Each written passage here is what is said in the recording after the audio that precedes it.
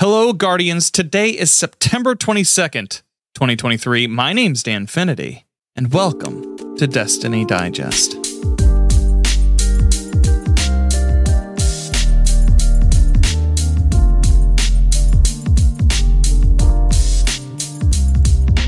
Thanks so much for listening to the show. My name's Danfinity. I will be your host for this show, probably always. Today, you have a little bit of a different show. I am currently off gallivanting around Europe and the UK, but, I still wanted to put out some episodes for you guys while I'm away. This week, you get a greatest hits episode. So what I've done with this episode is kind of go in to several different episodes that I remember having really good feelings about during the conversation, and taking those, putting them together, compiling them all in one piece for you to listen to, and I hope that you enjoy them. A quick note, this is a greatest hits of a podcast, and sometimes information gets a little old, so occasionally you will hear viewpoints here that aren't so evergreen, and maybe are tied to a certain season or to a certain issue in the game at the time that it was recorded. But I still felt like there was enough meat on the bone to churn over in conversation that it would be worthwhile to include in this episode. Without any further ado, let's kick things off with Rin Vixen. Welcome in. Right. Thanks so much for joining up with me today. I apologized already earlier in our conversation before recording. It never happened. It never happened. As a matter of fact, I'm cutting it out right now. Nobody knows what I'm apologizing for either. Nope. So that's all right. It makes it funnier that way. We're just going to leave it up in the air. We're just going to leave it up to their imaginations, which, dear God. What hot tea is behind the fucking curtain? Oh my God. Oh. Somebody will throw this in a twit longer. Anyways, thank you so much for being here today. Yeah. Happy to be. So, Rin, why don't you introduce yourself to the audience? Because there's I see the metrics, I see the numbers. Sometimes people don't make it all the way to the end of the episode to find out where people can find you. So that's true. Why don't you tell the fine people at home where they can find you on the internet and what you do in the Destiny community? Well, I mean, Ren_Vixen is the handle. I am literally the only thing that shows up on Google. So if you look that up, that's me. In terms of what I do, I kind of operate under the idea that if I'm not having fun, I can't expect other people to have fun. So right. The majority of what I end up doing is just streaming, and then, I've been dabbling here and there and putting VODs and stuff on YouTube because, the grind and all that shit. But,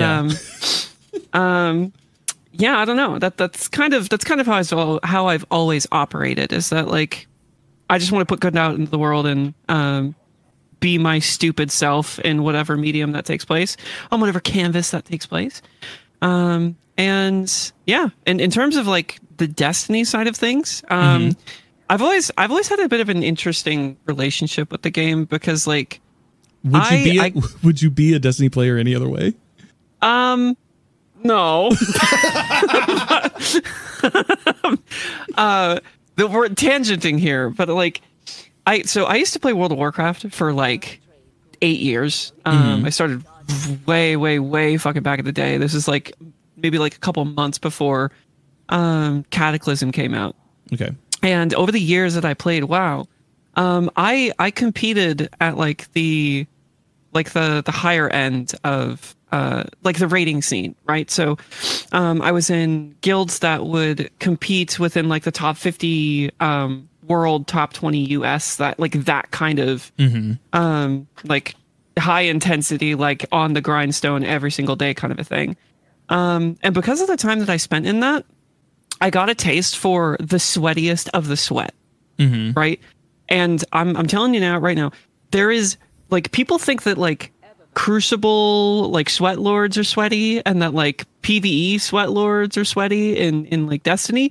You will never come close to the fucking tracksuit on a bicycle riding for 80 fucking hours straight, pull under your ass cheeks level of sweat that comes from the WoW grind. right? And the way that people kind of approach it. So because I kind of went through that whole process, I got very turned off to the idea of like doing the thing that is the most meta, because that's what I was forced to do for like a long fucking time.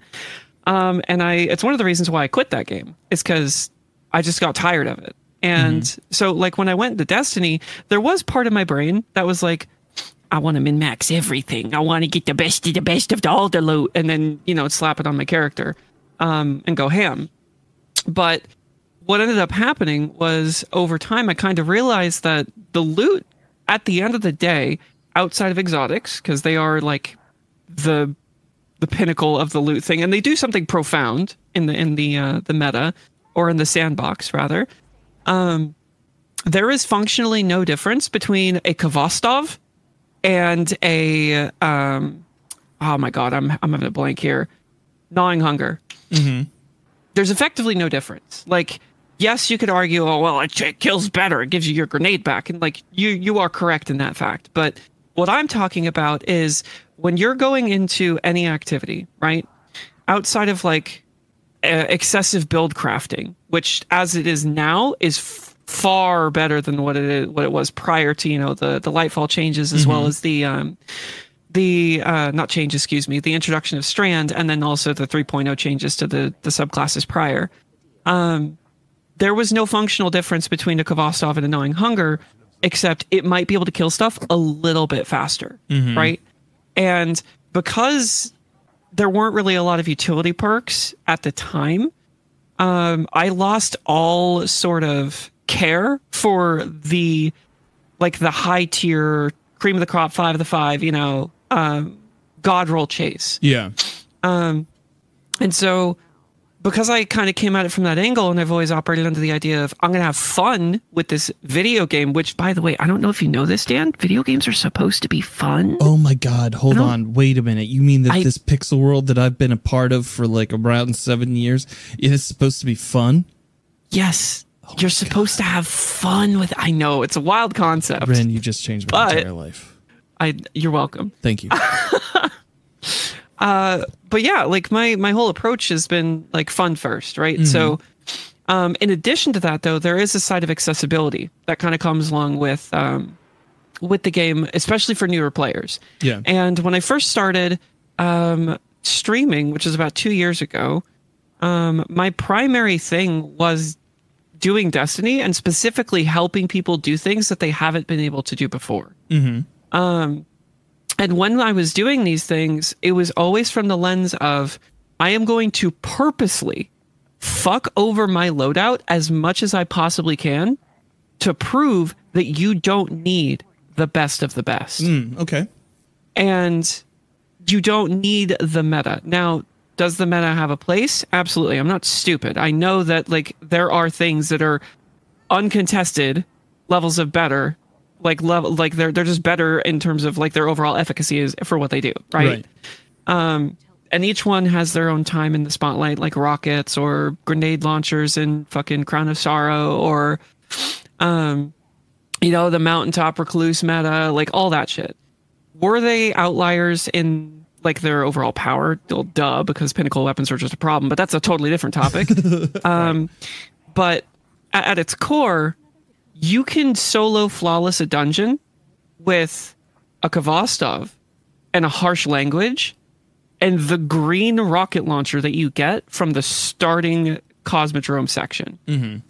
And because you can do that, it kind of removes, I guess, that well, not removes, but it challenges the idea of what the general player base seems to have, in that like, okay, you need to have this weapon and this weapon and this weapon in order to be a part of our group, which I have always despised. Yeah. Do you have Yellowhorn? Yeah, it's the do you have Gjallarhorn conundrum, right? And like, again, and that carried over in World of Warcraft too. Like, are you a demonology warlock? You know, like if you were an affliction, nobody fucking wanted you. So like it's something that I've always been kind of like annoyed with. But there's no real way to challenge it outside of proving it, because people don't like, you can say that you don't need this, but it doesn't actually connect until you see someone do it without those things. Right.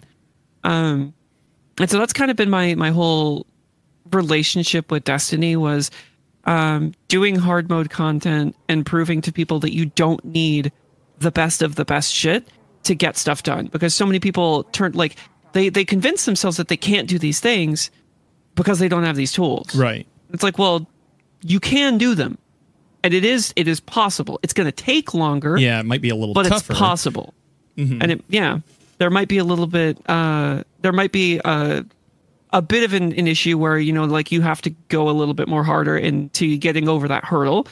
But at the same time, there are stepping stones in Destiny that do allow people to sort of navigate the power systems within the weapon sandbox, right? In like the free acquisition of certain exotics like Risk Runner, right? I stand by the fact that Risk Runner is one of, if not the most powerful primary in the game. Oh yeah, just from like the damage reduction that you can get from the damage Arcanes? reduction and the utility that it provides for just like the level of ad clear that it can get. Like, it can chew through fucking anything, and all you got to do is throw a grenade at your feet.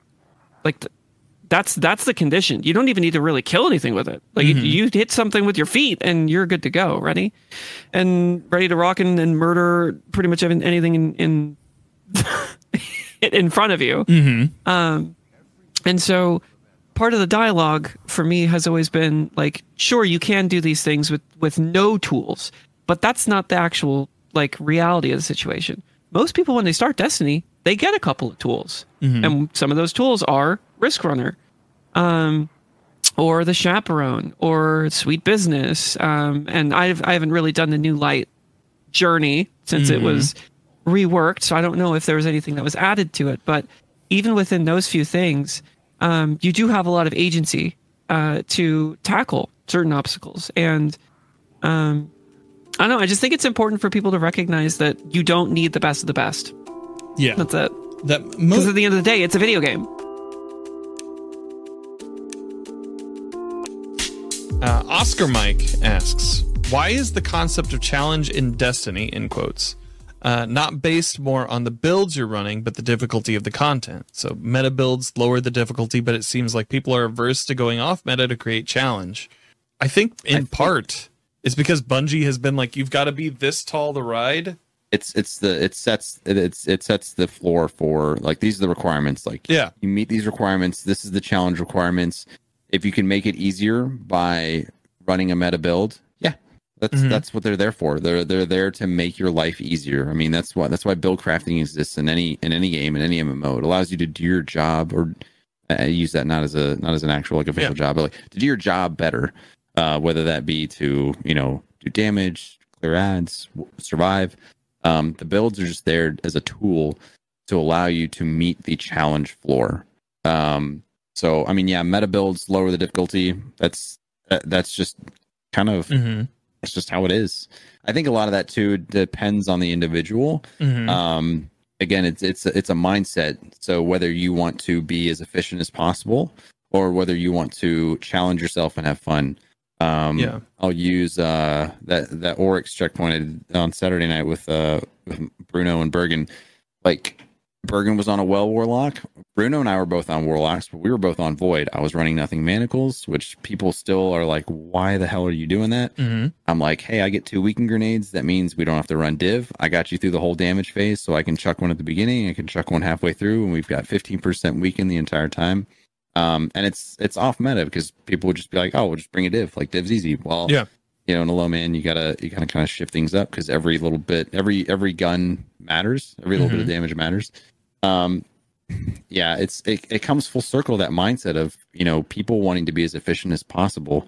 And if people just want to get stuff done, I mean, we're at the point we're in, Destiny came out in 2014, so we're rapidly approaching year 10. I think less and less people are playing the game for fun in a weird way. Less and less people are playing it for fun or because they enjoy like that aspect of the game, and more people are playing it for like, let me get my stuff and get out. Yeah. And I think that drives a lot of that. I feel like another part of this is also like, we have a lot of higher tier players in Destiny 2. And like, a lot of you guys have like shown up on the show and like we've talked and everything, and like I feel like we have this raid race coming up on Friday. You're kind of locked into a handful of things in order to even be competitive for the race. If you're going for that number one spot. And so I think a lot of that kind of seeps into your mindset of like, well, I'm locked into this and I have to play this in order to achieve the thing that I want. And you're probably playing that a lot and you're probably practicing with it a lot. And so that's all you're seeing. When you're doing that, it's got to feel like you're eating the same meal every day, like for 3 squares, right? Like it does. Yeah. So 100%. That hits the nail on the head. I mean, for and I'll speak for myself, not for anybody else, but like, you know, when I'm rating or like using the day one as an example, like, you know, using the absolute best, you know, best in slot meta stuff as much as I can, because that is the time for it. That's, you know, for anybody that's going for, you know, either going for the belt or going for good placements, like they're gonna use everything they can.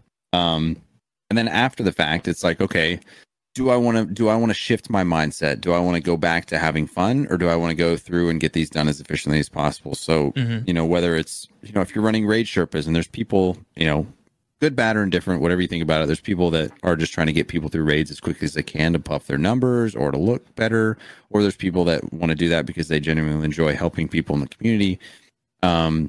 You know, that's when we start to see the mindset kind of shift a little bit and spread out a little bit. It's like, okay, how are we, you know, do you want to be that person that stresses out about sweating it out and using every single optimal thing you can, or do you want to kind of do well but have some fun? Yeah, because again, and I hate saying this because I do sound like a broken record, but it's true. It's like it's a video game.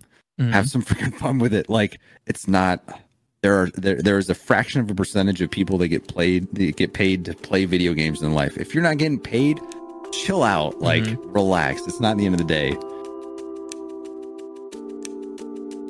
How are you feeling about Destiny right now? Post like Lightfall, like during Season of the Deep. I know you've been playing a lot of variety stuff and like but your home is in Destiny. Like you still play. Yeah, well, I love the story, so I like to come back for the story beats of the content. I really loved Lightfall. I know that I might be in the not being the majority in that, but I thought Lightfall was really fun. I really like how they're evolving the story. We are at the point of the storytelling arc where we have hit rising action and we are starting to enter the conclusion phase of the narrative, right? So we're going to start getting answers to questions, and I think that, you know, it's going to be tough. I'm glad I'm not in Bungie's shoes. It's hard to deliver on a decade-long narrative and have a conclusion that everyone's happy with. I think things are interesting from a narrative standpoint. I think that having the bad guy or the bad perspective in the game, or the one that we've been presented as fighting against the whole time, you know, the witness's entire orientation is to simply impose meaning on the universe, which is like, to me, it's a very bizarre choice, because usually the search for meaning is the thing in the journey that you bring back as an individual, and you're like, oh my God, I found my meaning and now I can like share it. So I'm super curious about where that's going. But in general, like I still love the game. I think it's fun. I love the gunplay as always. It's always what pulls me back in. Seasonal activity, super fun. And I'm looking forward to the next 2 seasons in final shape. And they're already saying these next seasons are going to start introducing characters and concepts that are going to transcend the conclusion of the Light and Dark saga. Yeah. So it's like, what's next? I'm curious, but I definitely say that I'm more invested solely on the narrative side now than I am like on the day-to-day gameplay. I'm burned out on that, but I think I was burned out on that a long time ago. Ages ago.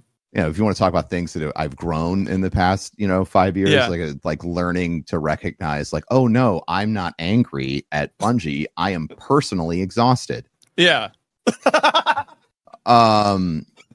And I would highly recommend that if you're a content creator, that you take a moment, take a beat, take a breath, chill out, get a 7-Up, like whatever. Like, but recognize that our opinions as content creators are, I might get blown up for this, asynchronous with a lot of the people who play the game consistently. I say this because I have friends who are not online at all for any of this discourse. People like some of my friends from St. Louis, these people that I've known for a long time at this point, they still play the game every day, and they are fucking ecstatic constantly with the new content that's coming out of the game. And they only play about 10 hours a week. And creating a product's about knowing your core audience. That's a core audience. People who play 10 hours a week, there's always stuff to do in Destiny. And that's for better or for worse, but I don't think most games are designed to be played for 80 hours a week. It's tough. All right. Sorry, Destiny community. I'm gonna make sure I turn off my Twitter for the next 5 days. You'll be fine. You'll like I don't really care anymore. You'll be fine. I've always maintained that we're the atypical players in all of this. Like we're constantly, when you're trying to make content out of the thing, you are going to see the cracks where you're going to see cracks where there are cracks and where you think there are cracks. And so like you're going to be loud about those things, especially when you make content for fun and money. It just happens. So I know you just said like the loot grind was like kind of burnt you out.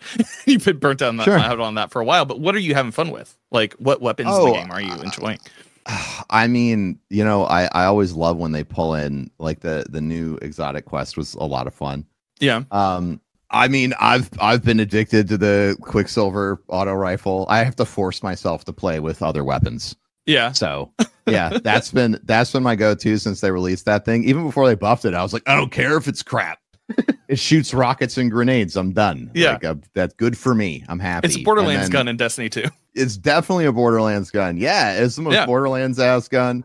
And then the synergy with the like strand subclass stuff, it was amazing. I really liked it. Incredible. Yeah, I want Arc to be stronger, which is like probably not the thing to say, but like I want my little charge punch to I want everything to die. And I got my perfectly rolled point contact brace to like prep for this season. I'm gonna be super transparent. And then the first time I fucking used that thing and it didn't obliterate everything in front of me, I was like, maybe I'll skip this season. So I really wanted to be Thor. I've been bouncing around as a hunter, just smacking everything in the face and either going invisible or destroying everything in the room. So I understand your need for Arc to be powerful. What we have the reveal coming up in August, right? What are you excited to see? What do you want to see out of that reveal? Is that the same day as the marathon stuff too? It's August 22nd. Yeah, it's August 22nd. So they're probably doubling up that day, just like their own. I would imagine reveal. The whole thing's going to be like a Bungie showcase. And since they're now a multi-IP studio, which is awesome. It's great. I think that by the time we get to the reveal, we're probably going to know a little bit more about the story, and they're going to set up the final conflict. That's that's what I'm expecting. I'm expecting them to show us either how we're going to fight or run away from Xivu Arath, because I'm not.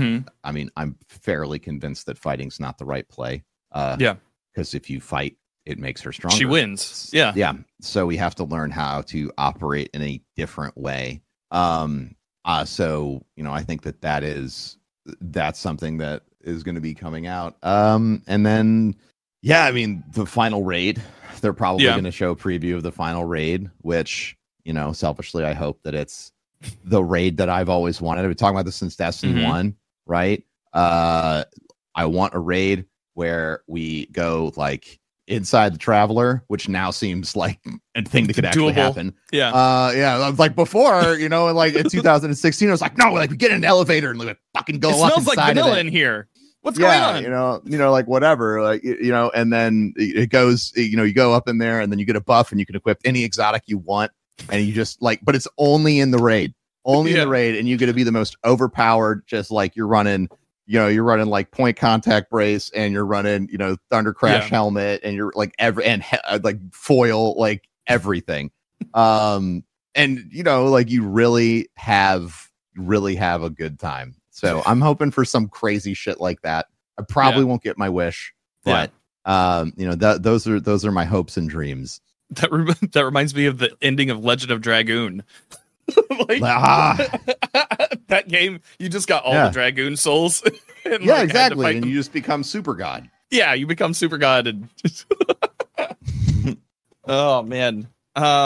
So like, I think Saltagreppa is probably going to have something to say to you about the overpoweredness of the. Everybody told me everybody told me wearing every exotic would break the game, and like every time I bring that up, I did a TikTok about it a while ago, and everyone's like, that the code in the game, they've said that it won't work, and I was like, yeah, I know, that's why it's a dream.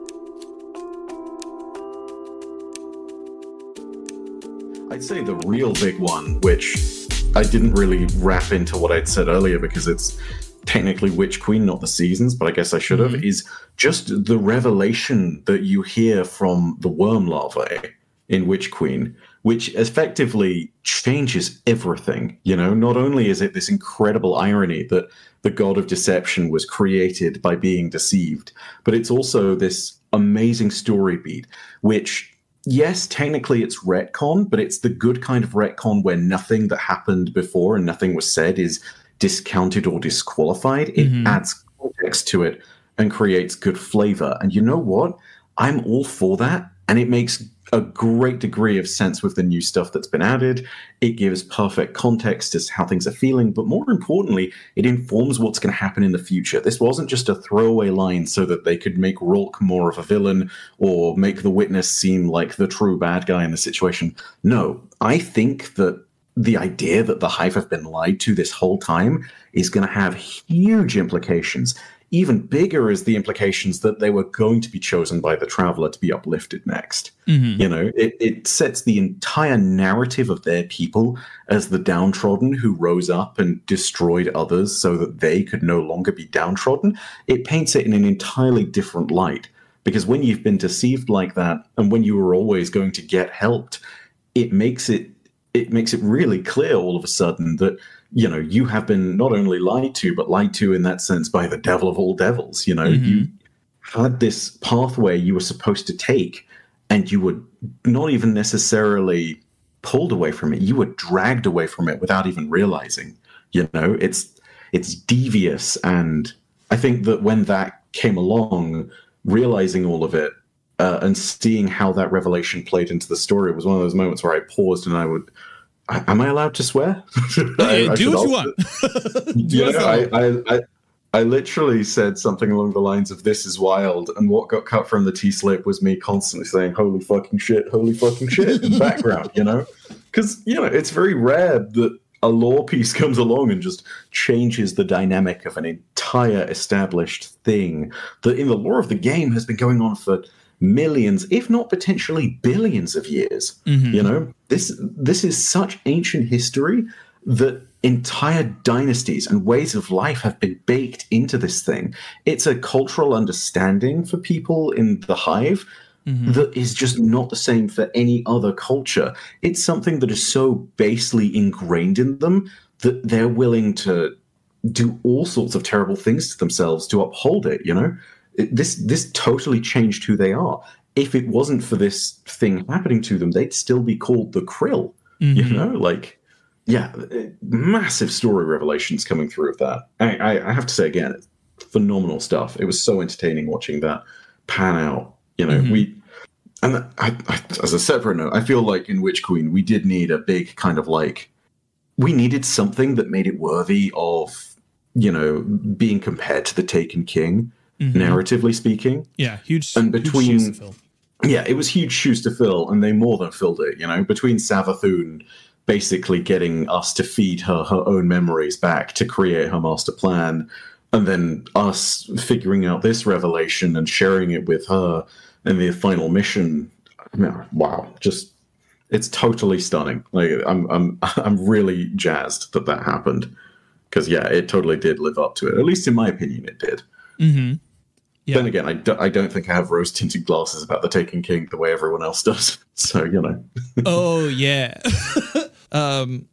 Yeah, the Savathun of it all over the past year, with her being kind of off the board completely, where do you see her fitting in to the grand scale of things leading into Lightfall? I know we had a voice line from her in the trailer leading into this season. Do you think she's part of that quest that we see like in the last couple of weeks, or? I don't know, but I'd be lying if I said that I didn't think that whenever Xivu is involved in the story that she's going to come up at some point. Mm-hmm. I think it's very odd, I think, because I think we know how this story ends, or at least has, as it's becoming a canned phrase, but has an inflection point. Mm-hmm. And for the story of Xivu and Savathun, I think it's very much the moment when the two of them step into a room with each other again, and Xivu hears about the lie. You know, I feel like in this moment, just like a confrontation, a true confrontation between Keitel and Callus is building in the background, I feel as though a confrontation between Savathun and Xivu is also building. And the reason I say that is because I feel as though if there's one person who Xivu will still potentially believe, it will be her sister, but more importantly, her sister who has abandoned everything about the darkness that forced her to lie to survive, and then has embraced something completely different. Her sister who now holds this knowledge and can speak to its veracity by saying, I was lied to, which, if you can imagine that coming from Savathun, is possibly the most powerful, humbling thing that she can say. And I think that the questions are, first of all, what leads us to that point? Mm-hmm. Because Savathun is a guardian, and her ghost has survived, which means that there is definitely a chance that she gets resurrected. Mm-hmm. You know, the context as well of, is she then our ally after having fought us, but then having heard about what happened? And then finally, the question of, if this does happen and her and Xivu do end up in a room together, what does Xivu do? Mm-hmm. Because there's a really good question about whether Xivu sits there and says, I don't care, I still have to war to survive, I am war, this is who I am, which in a way is very true to who she is on the whole, full stop. Or whether she sits there and takes vengeance for the lie, in which case that takes a sizable chunk of the hive off the board completely.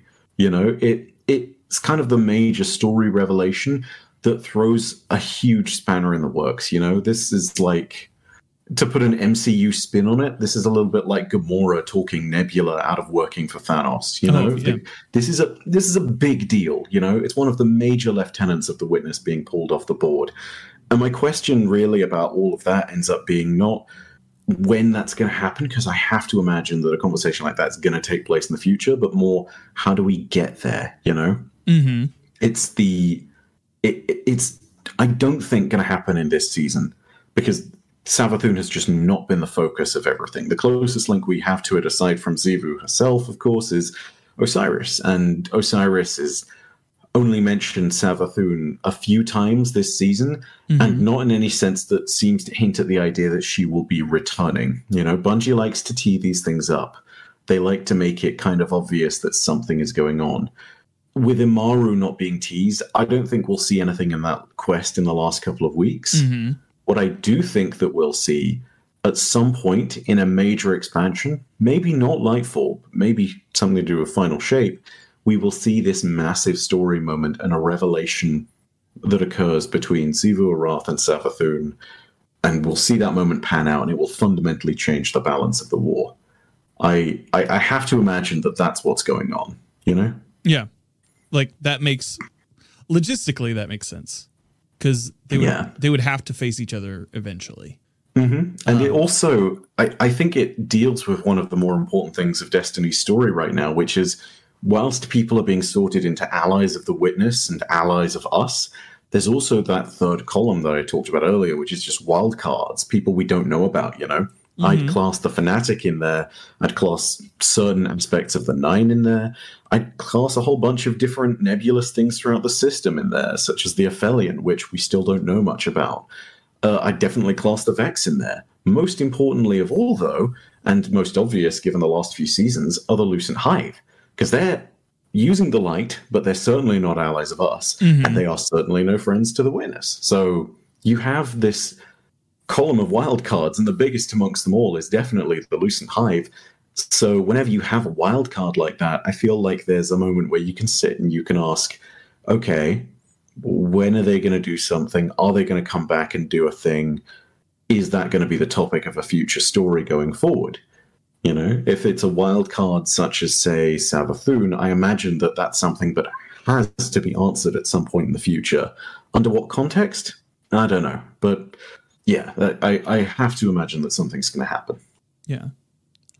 Max, aka at GGC Quick, had a question of what do you guys think will happen regarding Amaru in the future? Really interesting character, even though we don't see him much in game, and has been MIA since Witch Queen's campaign outside of patrols. Lots to speculate about considering his importance to the Lucent Brood and Savathun. I don't know what will happen with Amaru. I mean, obviously, if Amaru comes up, then Savathun has to, as does the Lucent Brood, and that will probably be rolled into the same season or expansion or whatever it may be as Xivu and all of that stuff to do with the Hive. But I imagine if we do see Amaru coming forward, it will be in a context where we will be working with them. You know, if it was to be such a thing as a seasonal vendor, I could see Amaru being a seasonal vendor, or at very least a seasonal character, because they tee him up constantly with the patrols, and you see him in the campaign a whole bunch. Amaru is a named character to the point where something must happen. I'd really love to see them do something with him and Finch and our own Ghost, because there are moments at which our Ghost actually notes, like, hey, I think I remember Imaru before he resurrected Savathun. I think I know who he is, but as a ghost, and he was always kind of a jerk, you know? And I'd love to see that relationship get developed, and, you know, for Finch to be kind of the linchpin between the three, and then, yeah, I don't know. I'd love a season of just sitting there with us and Ikora and those two ghosts coming along as well as our own, and just watching three tiny drones just go at each other and babble and bob it, and us and Ikora just sitting there and watching in the corner being like, oh my god, please make it stop. Okay. These guys clearly have history. It's like, do you want 15 minutes in the room? Should we you guys need any water, coffee, anything? All right. Duffel we'll be bag. on the outside.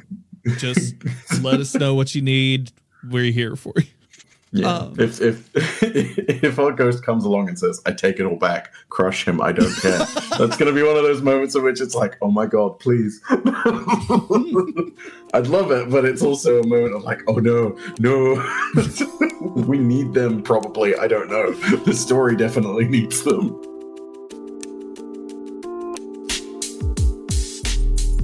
I mean, I know it's probably unfair to continue to compare expansions, like the big yearly expansions. It's probably unfair to continue to like compare them to past releases, because let's face it, for me, and I'm pretty sure for a fair amount of the community, Forsaken was the best DLC that they'd ever released. It was top notch. It was devastating. Obviously, we lost, Cade. Mickey Mouse, yeah. Yes, Mickey Mouse. Cade 6 is Mickey Mouse's Destiny. I won't be taking questions at this time. Oh, I will be asking questions later. Thank you. No. I get that. Mickey Mouse. Cade to Destiny is Mickey Mouse to Disney. Yeah, you see Cade, you're like, oh, Destiny. Like, yeah. And like in the back of your mind somewhere is floating Nathan Fillion. Yes. And, like 100%. And so that they killed Mickey Mouse during Forsaken. And so we've kind of been in this era where it's been a little bit more grimdark. I would say that it's branched off in ways. Cade almost needed to go away in order for them to expand the roles of the rest of the cast. There was definitely, they had to they had to kill someone off, and they had to kill. I would argue, did they really have to kill off the best liked character? What? Anyway.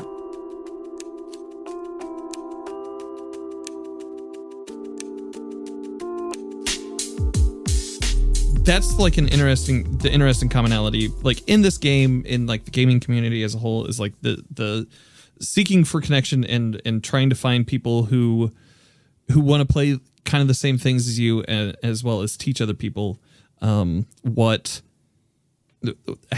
to do activities. I know with Lightfall coming up, we're getting an LFG system added into the game. Yes.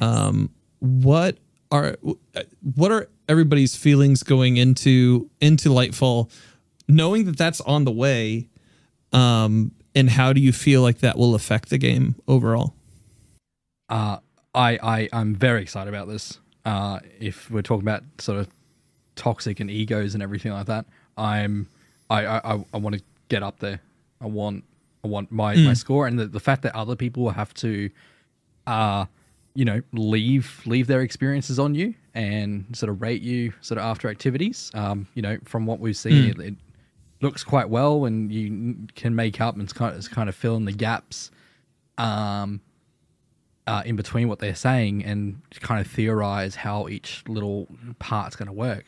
But I think this is something that both for PvP and PvE, we've needed for a very long time, to have some sort of social ranking system. And straight away, I hope there's no way that you can sort of farm it and it can be sort of unbiased and cheesed and all that. But I would like it to be very genuine, and I want to get my name up there. I want to go for sort of high sort of placements when you go to see those sort of leaderboards and everything.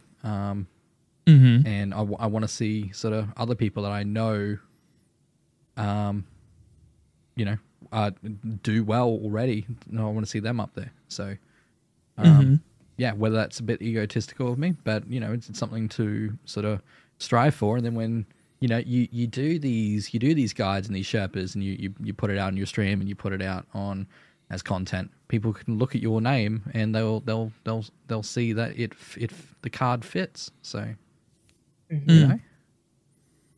So yeah, how is that supposed to work? Is it like the new like guided light or guided games thing? Yeah, it's kind of like that. They're adding the LFG in for activities for everybody.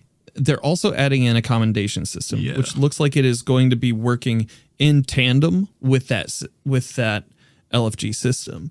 So as you get activities done, it'll rank you up in different ways, and people can leave certain commendations on you. I don't have I used to have a list of the ones that I saw for the Lightfall reveal. I can't find them.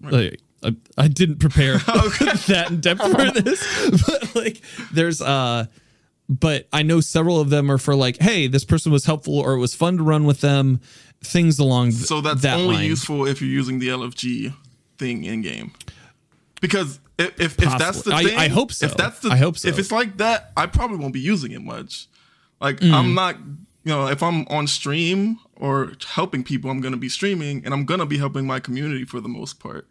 And I won't be jumping into a LFG like in-game thing to pull people from that when people from my community are absolutely going to need help during Lightfall. Yeah. So like if there's no accommodation system for that, I mean, are people going to think I'm trash at what I do because I have low accommodation? Like, I don't understand. Like in that regard, I'm not too fond of it the way that it is, if that's how it is. My understanding I won't be using it.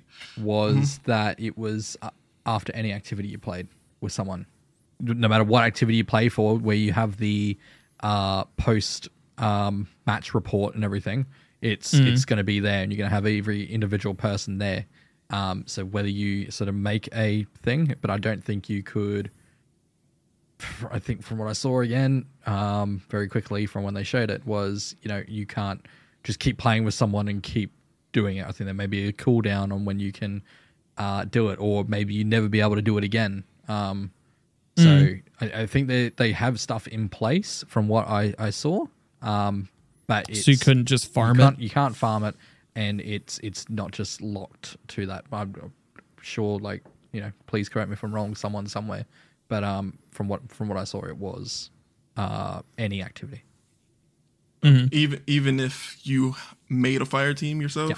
Like I believe so. Yeah. So then it probably can be farmed, because that's just how they farm the raid report with their Sherpas, just doing checkpoints over and over and over. Unless you have to do a full activity, we don't know that detail yet. But well, and if it locks out your account from being able to rank somebody multiple times within a certain period of time, that could also be a thing too. But it's a system that we're not entirely sure. I think that it's really not going to be a system that might be used by people who are known, or people who, you know, maybe it is more of a system for the LFG, so that you know who to avoid, you know who on LFG is helpful, who isn't going to treat you like garbage. You know, I think it's really going to be helpful for people like that in that way. You know, not really necessarily even for myself, because I don't, you know, run on, well, I do LFG a little bit, but maybe more so for the people out there coming to streamers and stuff like that. Yeah. It could be a way to sort of funnel people towards this new side of Destiny. You know, that there are rewards for making these placements and getting these certain tier of commendations. Just reading up on it just now, there's split up into different categories: ally, fun, mastery, and leadership. And then you've got commendations that then, I think they said 13 unique commendations available underneath each one of those. So, oh, you found the list? Yeah, I can put it in. You found the list. Just a quick sort of thing. Yeah, it's, you know, it could be a way for them to try and shift the focus of, you know, help more people out through this way, and will sort of reward you. And is way I could see it going. So, Dan, what are your thoughts? I am very torn on it. I kind of feel very similar to a lot of the other people here.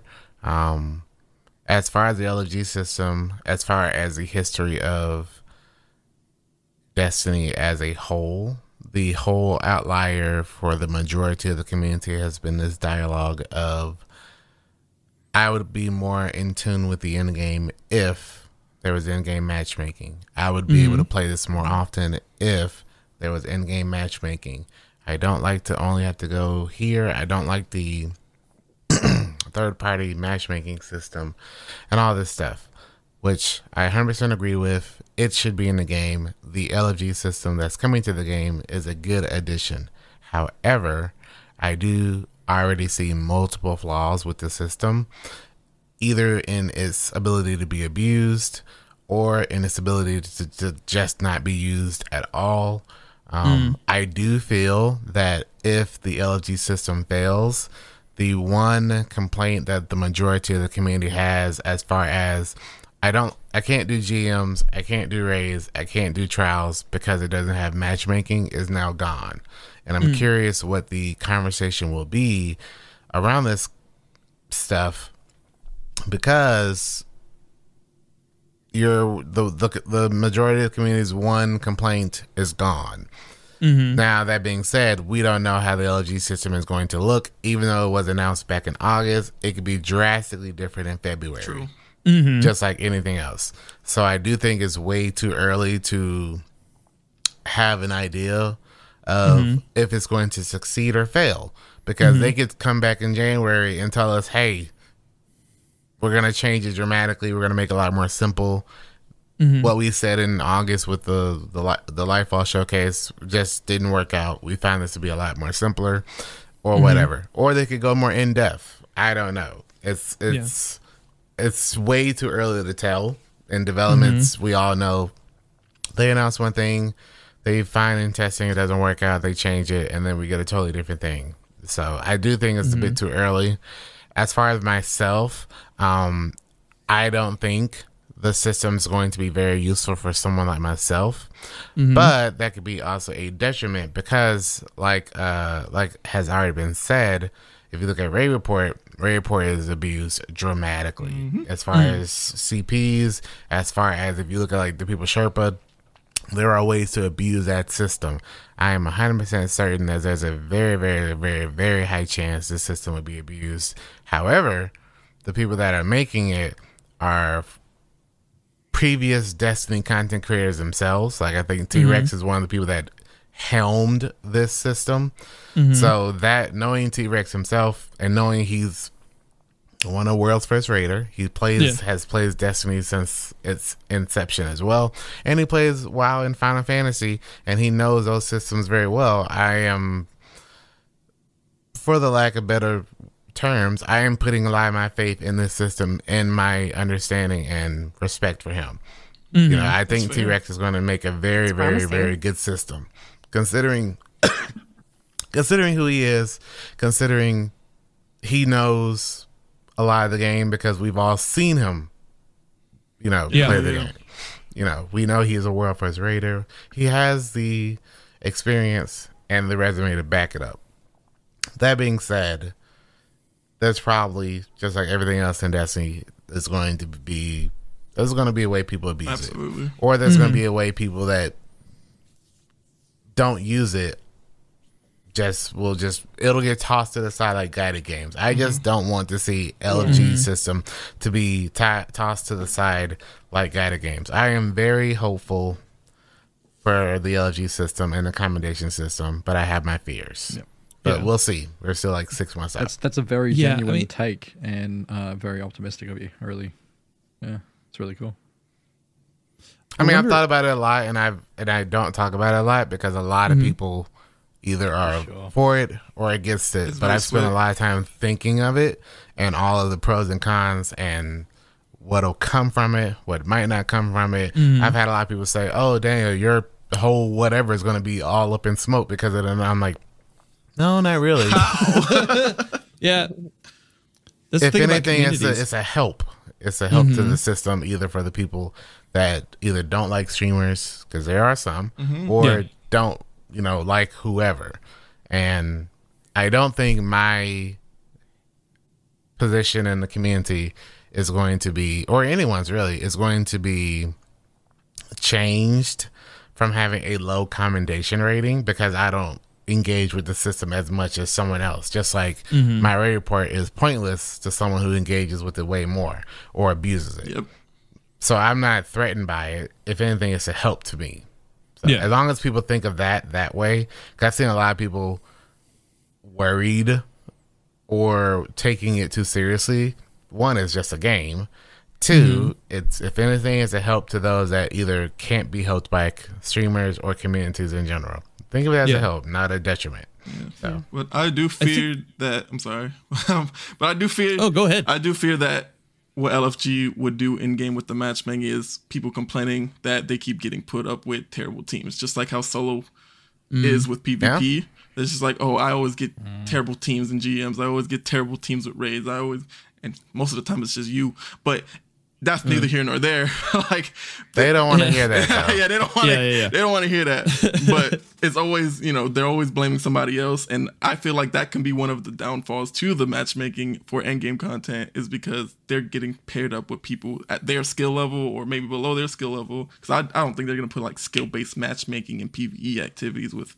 Oh dear God! Even though they could, I think it'll be region. They'll just make it connection, someone close to you. Absolutely, that's the safest bet. So that I see that as being a problem, the biggest problem, honestly. But other than that, I don't think the accommodation system. I don't even think nobody's gonna judge people based on their accommodation system. If it's high, they'll be like, "Oh my goodness, it's so high." But if it's low, I don't think anybody's gonna be like, "Oh, it's low." Like, nobody's gonna say that. I don't think.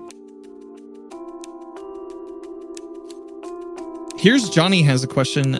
How does D2 keep building his fan base? You said it wrong. You said it wrong. Come on, dog. At least say it right. What? Here's Johnny. Okay, I'm sorry. All right. All right. Hold on.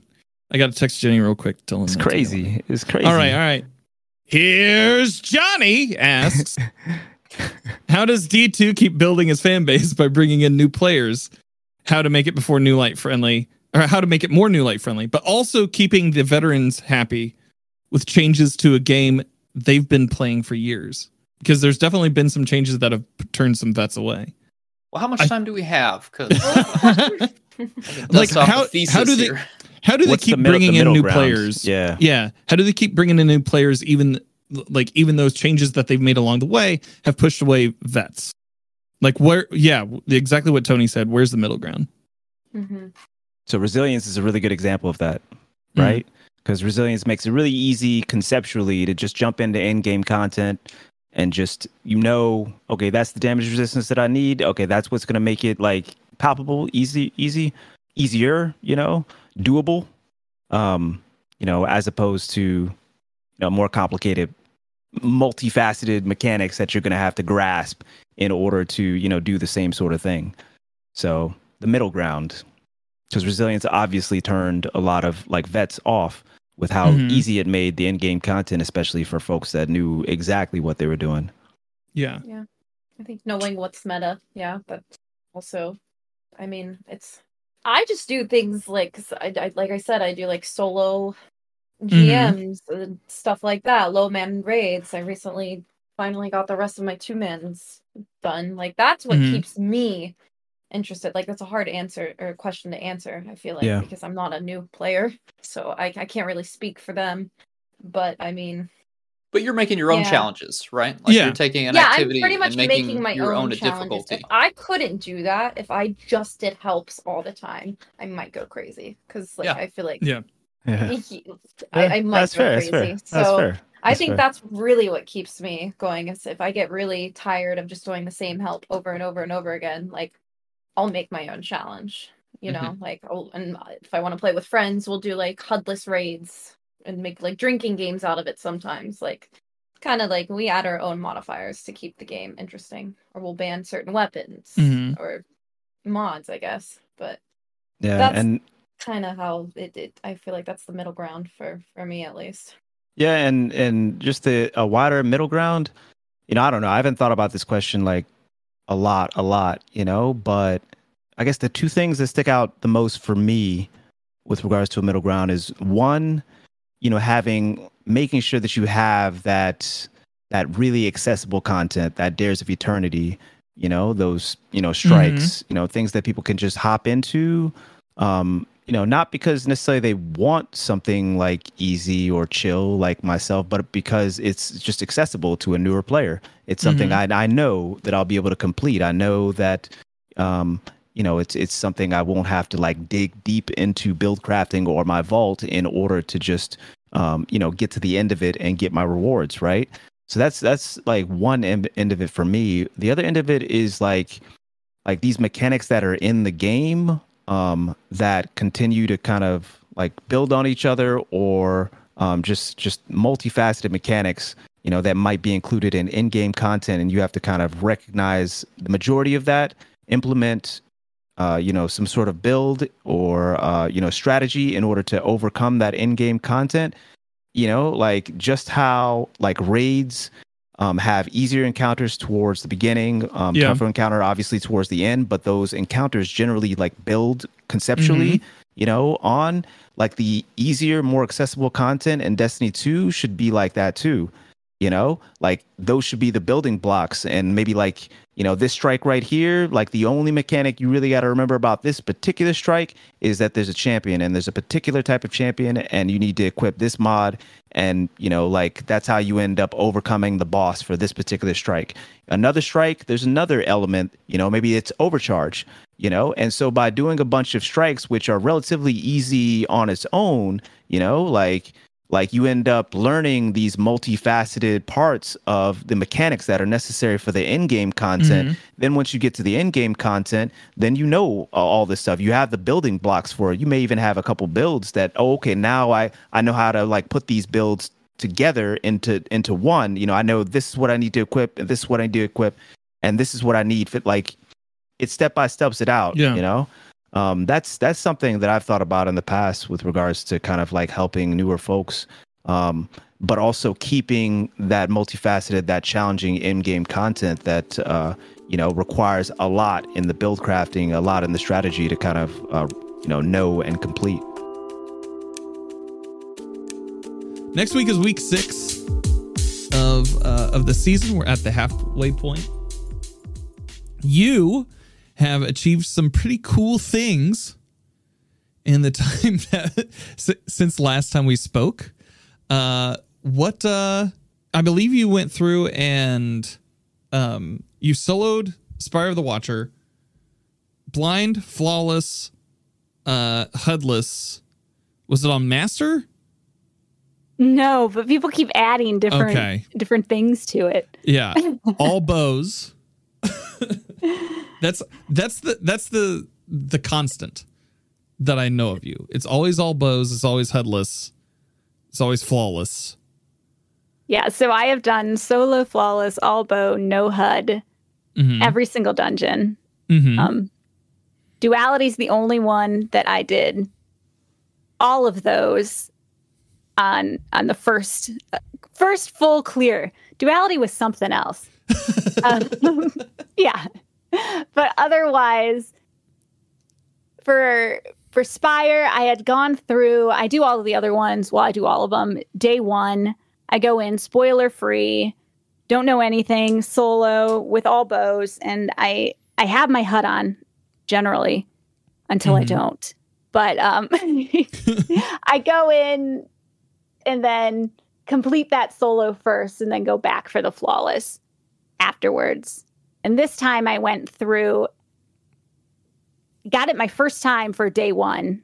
So it's the third dungeon that I attempted day 1 of. And I finally got it done in the 24 hours and like 22 something. I think I had an hour and a half left. And then I did it without artifact mods. It's kind of my rule that I do it, all of them, without artifact mods, any of the runs, and with exception of like the resist mods, because they're not going to make a huge difference. Right. Outside of like, there's only one mod that I think probably would have made a difference on that run. But depending on how like your experience grind had been, like it may not have been too beneficial, or you probably wouldn't have had it. It was the I didn't have it unlocked. No. Yeah. It was the one for solo. Yeah, solo operative. I learned the reason why I had decided never to do artifact mods on at least my very first run of solo, my first run of flawless, solo flawless, is because the very first dungeon that I solo flawless, I should just say soloed, with exception of Shattered Throne, that was a murky, weird time in my life. That solo. Okay. But when I really got into dungeons, soloing dungeons, I ended up doing my first solo of Prophecy with Oppressive Darkness. Okay. I don't know if you remember that mod. Very long ago. It just was crazy for void grenades. I could throw the void grenades. It would just do a crazy amount of damage. And that helped me get through it in Prophecy with all those ads just so much faster, so much easier. And then when I went back to do it again without Oppressive Darkness, I had to completely change the way I was playing. Yeah. My play style, what I was using, how I used the different perks on my bows. It just made a huge difference. So I was like, okay, I'm going to make it so that I can use the same build going forward with minor tweaks if I want to, without having to rely on seasonal mods. So yes, it puts me at a disadvantage, but in the long run, I'm at an advantage. Right. I'm not relying on classy restoration like a lot of other people trying to go through after Season of the Haunted, duality. Hey, I'm going to solo it. Oh no, I don't have classy restoration. Yeah. So I didn't have to worry about that. So what would I like to make things harder than they are. Oh, and we'll be getting to that soon.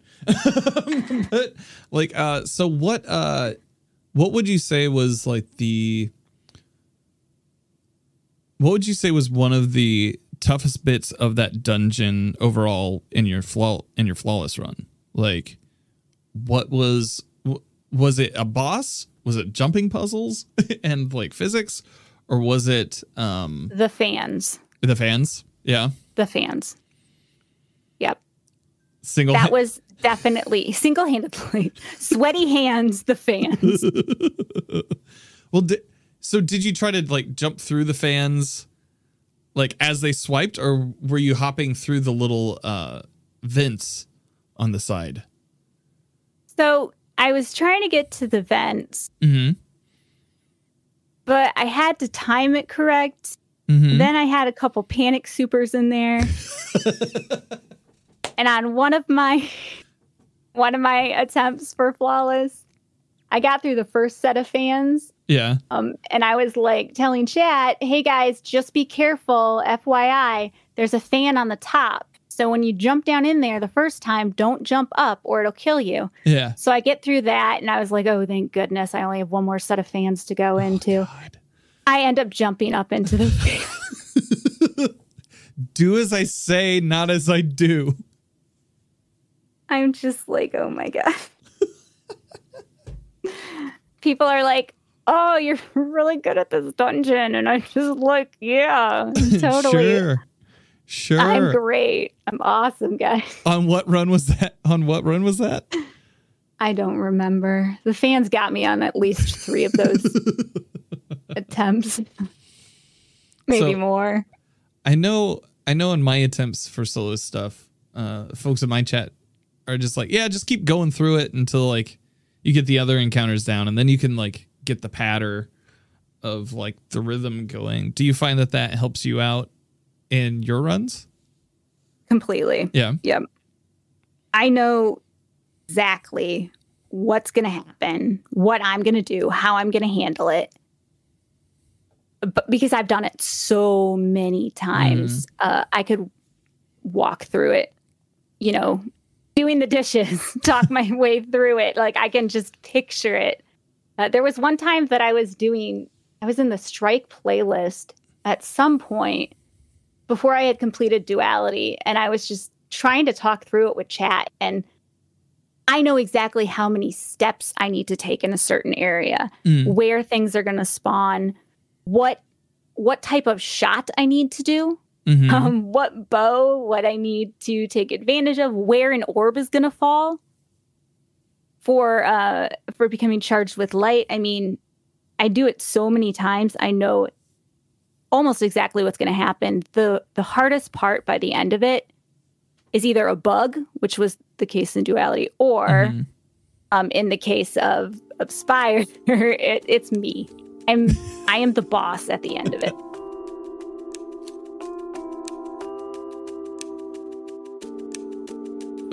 Sarah, you touched on something a little bit earlier about like all the changes kind of like happening all at once, or we keep getting repeated changes over and over and over again with very little, with almost like a whiplash of time between them. Yeah. And I know in the coming seasons we have a lot of changes. In the coming season we have a lot of changes, especially when it comes to like trials, changing entirely different mode to Dominion. Are you guys hopeful that the changes that they're making will make for a better Crucible experience in seasons to come? Or are you worried that it'll be more of the same, even communications wise? Michael looks like he wants to talk. Go ahead. I'm going to go ahead and just say that I feel like I'm still hopeful that the way things have, I want to say improved. I know maybe not everybody agrees with that, but the constant like updates to things that are a problem. Immortal is probably the thing that stayed around the longest, and we're like, okay, like this is going on a little long. But outside of that, everything's been addressed relatively quickly lately, and I am hopeful that sandbox will continue to improve, especially with all the more connection-based stuff we're getting. I'm really excited to have the pure connection-based, no lobby balance experience, just random. Maybe you just might make it to the lighthouse sort of thing. I personally don't like Dominion. I really like the old school elimination playlist. I know it's getting stale. I know that it doesn't make people push anywhere, and that can cause for stale games. And they're trying to amp up via the game mode. I just like that anything can happen in elimination. You can fight anywhere in the map, and I like that randomness. But Dominion, I get that they will have more control over where the point is, where to push players, and how to make a more engaging experience. So I'm curious to see how it plays out, even though I'm not the biggest fan of it. Okay, here's something that's going to make you a fan of it. People can hide from your fusion and elimination all round long. They can't in Dominion. Yeah, but it's not as random. That's my whole thing. I know. Well, exactly. You'll get more kills. I get more predictable. You get more kills. I don't care about the more kills. I just care about random. Like, the more variety in my experience, the better to me. Listen, I have an agenda. No. I have an agenda here. I need more slow-mo clips of you melting people with like this fusion that nobody fucking knows about, and I just need to see that on screen. Okay, so I'm trying to sell you Dominion so you can get those clips. We will have more of those next season. I see. I still feel like I haven't convinced you, which is wild. Because, anyways, my take on this. See, I don't think Trials alone will save Crucible, because we've done that song and dance since season 10, right? Remember when they came back with Season of Wordy? Oy. Anyways, don't want to rehash that, but basically, like, Trials, it's very much its own separate thing. It brings in its own population. It has an independent set of problems that don't reflect onto the rest of the Crucible. The thing that will get me hyped for Crucible is evidence that they give a shit. So things like, and what makes people give a shit? What makes people care about stuff in Destiny 2? Chasing it's guns and armor. Loot. Yep. Yeah. Loot. Chasing something. And we've got an emblem and another emblem and a transmat effect. And probably the sniper to end all snipers next season. We need some more. We need more.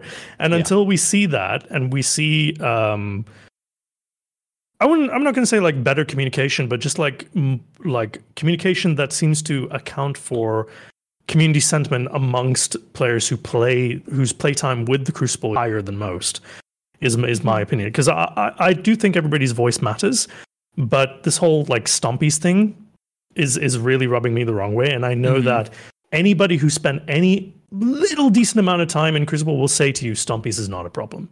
It takes adjustment. It costs an exotic slot to use. You're giving up way more broken stuff like Wormhouse Crown, Atheros' Embrace, Dragon Shadow is still a thing. Dragon Shadow got nerfed too, but yeah.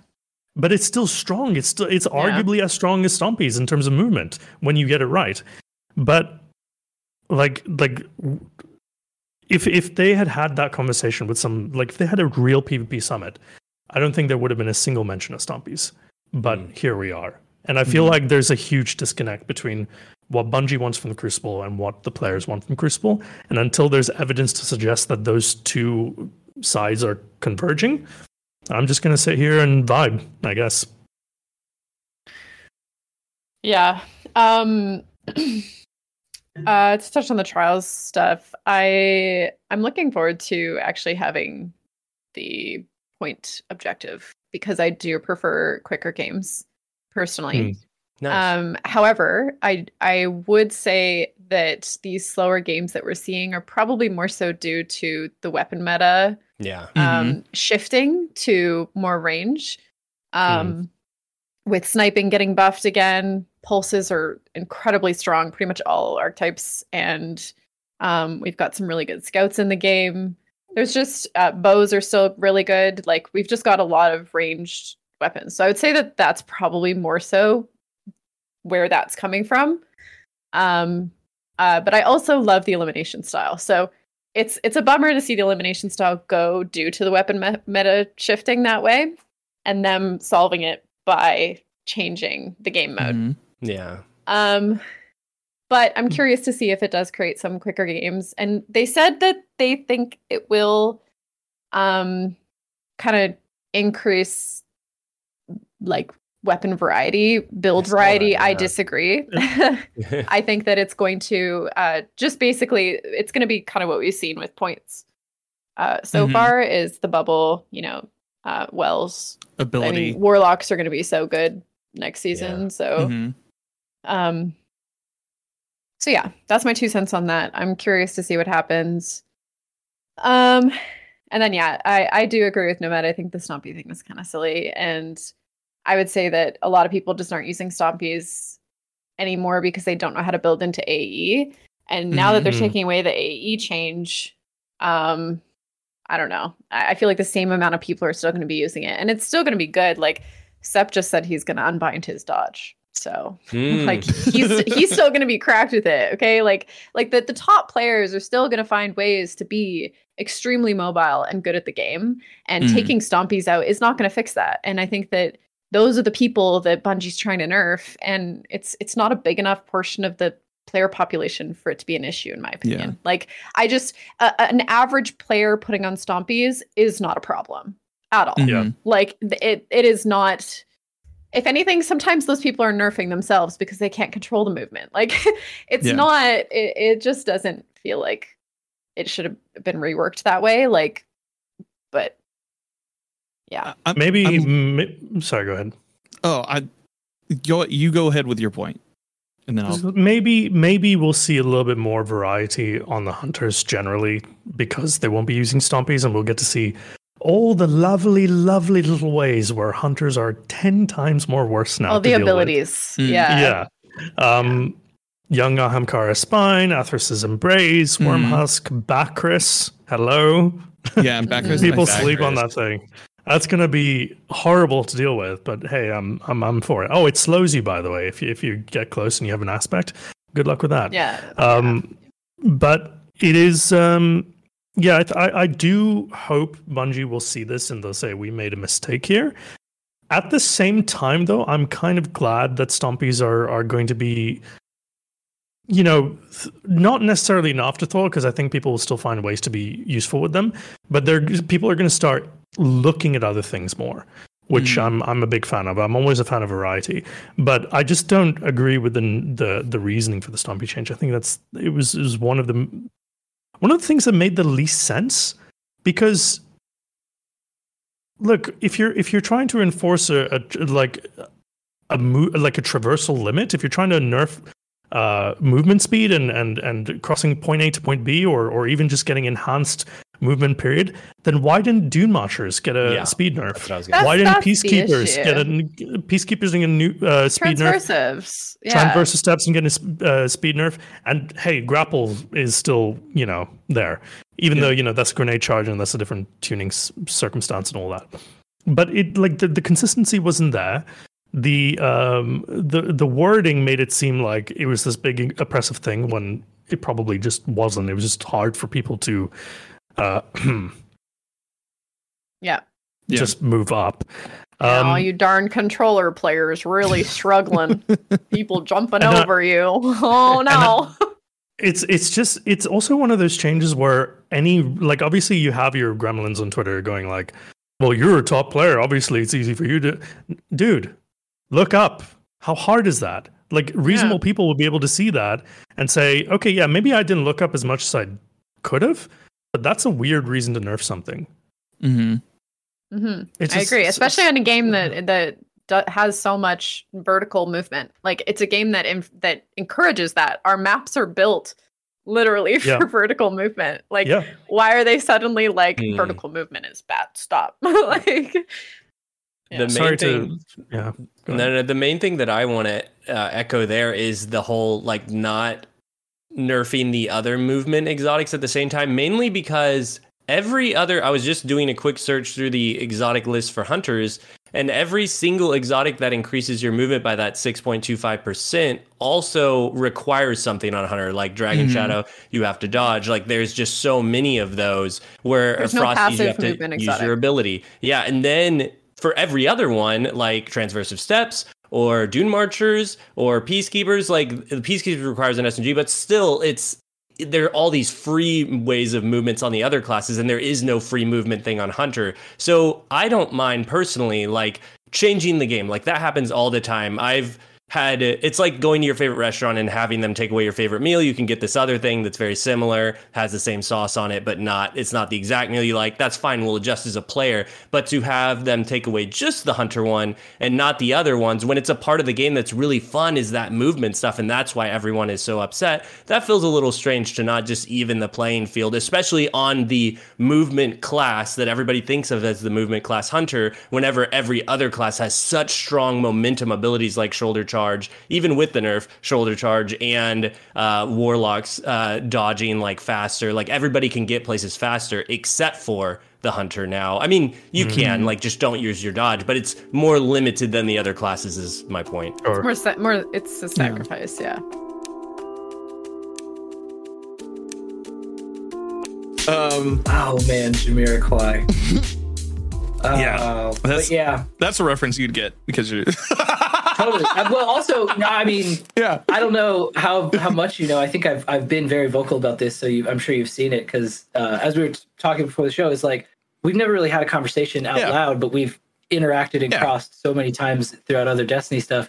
Is like I'm always throwing up all these other things. You're throwing up all these other things of like this is a piece of culture I'm interested in. This is like an opinion I have, and like it is just so perfect that we have all of these little like how do I say it, like a moment bomb of like the minute you get close enough to it, it's like this proximity thing that sets off, and you realize as it opens up that like, oh, we're connected in all these other ways, all these other pieces like line up in these really nice ways. And it's I'm not trying to like call out Tony a bunch, but whatever, like Physics puts up his name is Ill Physics. He's like interested in physics and science and astronomy and stuff, and it's like he always puts up this content that I love, which is just like stuff about astronomy and wait, which is the good one? Astronomy is the good one. Real stars. Astrology is CoStar app, which I pay way too much attention to. Yeah, like getting that stuff is like one of the ways that me and my partner initially connected was they taught at college. They taught astronomy and like space stuff, and that's something that I'm interested in. And like, so we connected over that a little bit, and we mostly connected over Destiny, but it was like, it's one of those things where it's like, as the moments unfold and you realize like, oh, like this is great. Like we're connected through this thing and this thing and this thing. And it's like, you know, that I find that to be something that I mentioned previously is like, I find that to be a really telling thing about folks in the Destiny community or in any community. The Destiny community is just one that I'm like neck deep in right now. Yeah. Same. Right. Is like, there are people who like show you who they are and you can tell, and it's like, I'm not gonna with them, but like, then people show you who they are and you're like, oh, these folks, this is the one, they're like me. Like, my people. We're the same. Yeah. And it's not hard to find them. I recognize that it's a different sort of level of difficulty for different people, neurodivergency and whatnot, for like actually connecting with folks, especially online, especially with like that medium. You were saying before, like, you get nervous about starting these sometimes. Like, I don't get nervous about these conversations like at all. I don't get nervous about meeting someone online at all, because to me it's like so much of the pressure is just lopped off. Like a lot of the in-person stuff, like I'm in the middle of like having dealt with this cancer thing, also trying to get figured out like what is with my brain. What's this thing been doing for 42 years, 41 years? Like, and it's something that working with Guardian's mental health and doing stuff, especially over the last like 3 or 4 years, really trying to get into like, okay, what is my head doing? And is it something that other people's heads are doing? And then it sort of cracked open wide this understanding of like, oh shit, other people's brains are doing worse. Like, it is making them feel bad a lot. And I am like, I'm fighting that tooth and nail and getting past it most of the time. But like some people get through halfway through the fight and they're like, I'm just done. I can't get all the way through this. Right. So it's been a big thing that's like really, I think, changed my perspective in the way I think about being online and being around people. And like, it's like I was talking about, I know I'm kind of rambly and we've gone in 15 directions, but like, this is perfect. This is fine. The LFG server that I help run is about being cool with those folks so they can have a good time. And it's also about people who are very sort of neurotypical and spend a lot of time on that server and hang out together anyway. But like, there is a very particular thing that we have tried to do, which is to make it so that pretty much anybody can come there and work through if they need to. in a safe space, like I'm not great with people on being on microphone. I'm not great with call outs. I'm not great with learning this raid. Like when 4 of you are talking, I'm like, it's buzzing in my head. Right. Yeah. So we try to make those work, and we try to like use every time that the content fluxes up and like has another group that comes in, has more people, has more activity. We try to use that.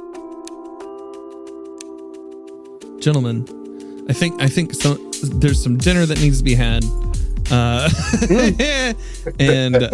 Could you guys hear my stomach? Yeah, I can, like it's picking up on the mic, and I don't know if I can edit that out. So nah, it's about to be talking more than I am. So I just want to say thank you guys once again for being on. I miss you both.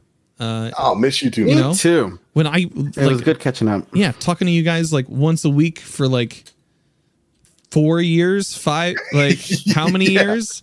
And not an insignificant amount of time. Yeah. So like, yeah, I missed you guys. So, do you guys have any final thoughts before we like get to like popping out of here? I mean, absolutely thrilled to be on here with you tonight. It's been far too long, and you're right. I mean, we were doing basically a Sunday show for the better part of 4, almost 5 years together. It's a long time. Yeah, man. That's a long time to be working together, and I have missed the conversations. I may not pine for the days of having to go back and do all the work that was entailed with Planet Destiny. But one thing I absolutely loved was getting together and just chatting with you guys, because this never felt like a job. Yeah. And I know there were a lot of times when we were like, oh man, Sunday's coming around and we got to stop doing what we're doing to go get on a show. That always dissipated. What is there to talk about this week?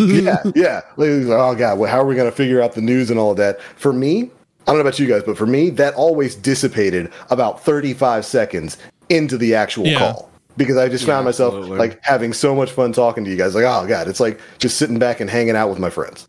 That's what the podcast was for me. It was never really work. Yeah. It was sitting around, hanging out with my friends, and every time we finished it, I always sat back and thought, man, I'm glad we did that.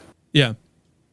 The only time that ever felt like it was a job was when everything was breaking on OBS, and it was like, oh shit, everything's breaking. Nim's face is no longer appeering on the screen. Why is that happening? Disappears. I freeze. At a perfect time. Those are the times. It's fun. It's very easy to branch out in conversations with y'all. Yeah. Yeah. What about you, Nim? Any final thoughts? No, just in general. Just in general. How you feeling about the stock market right now, brother? Right. My name's Danfinity. You can find me on the Twitter, in the Instagram, and the TikTok at DanfinityGG. You can also find me on Twitch 3 days a week, twitch.tv/Danfinity, helping Guardians with endgame activities. If you'd like to support the show, remember to rate and review on your podcast platform of choice. Anything you say helps us in the algorithm. If you'd like to give a couple bucks a month to help keep the lights on, head on over to coffee.com/Danfinity. That is ko-fi.com/Danfinity. All the links are in the notes for the show. Thank you so much for listening, and I hope you find what you're grinding for.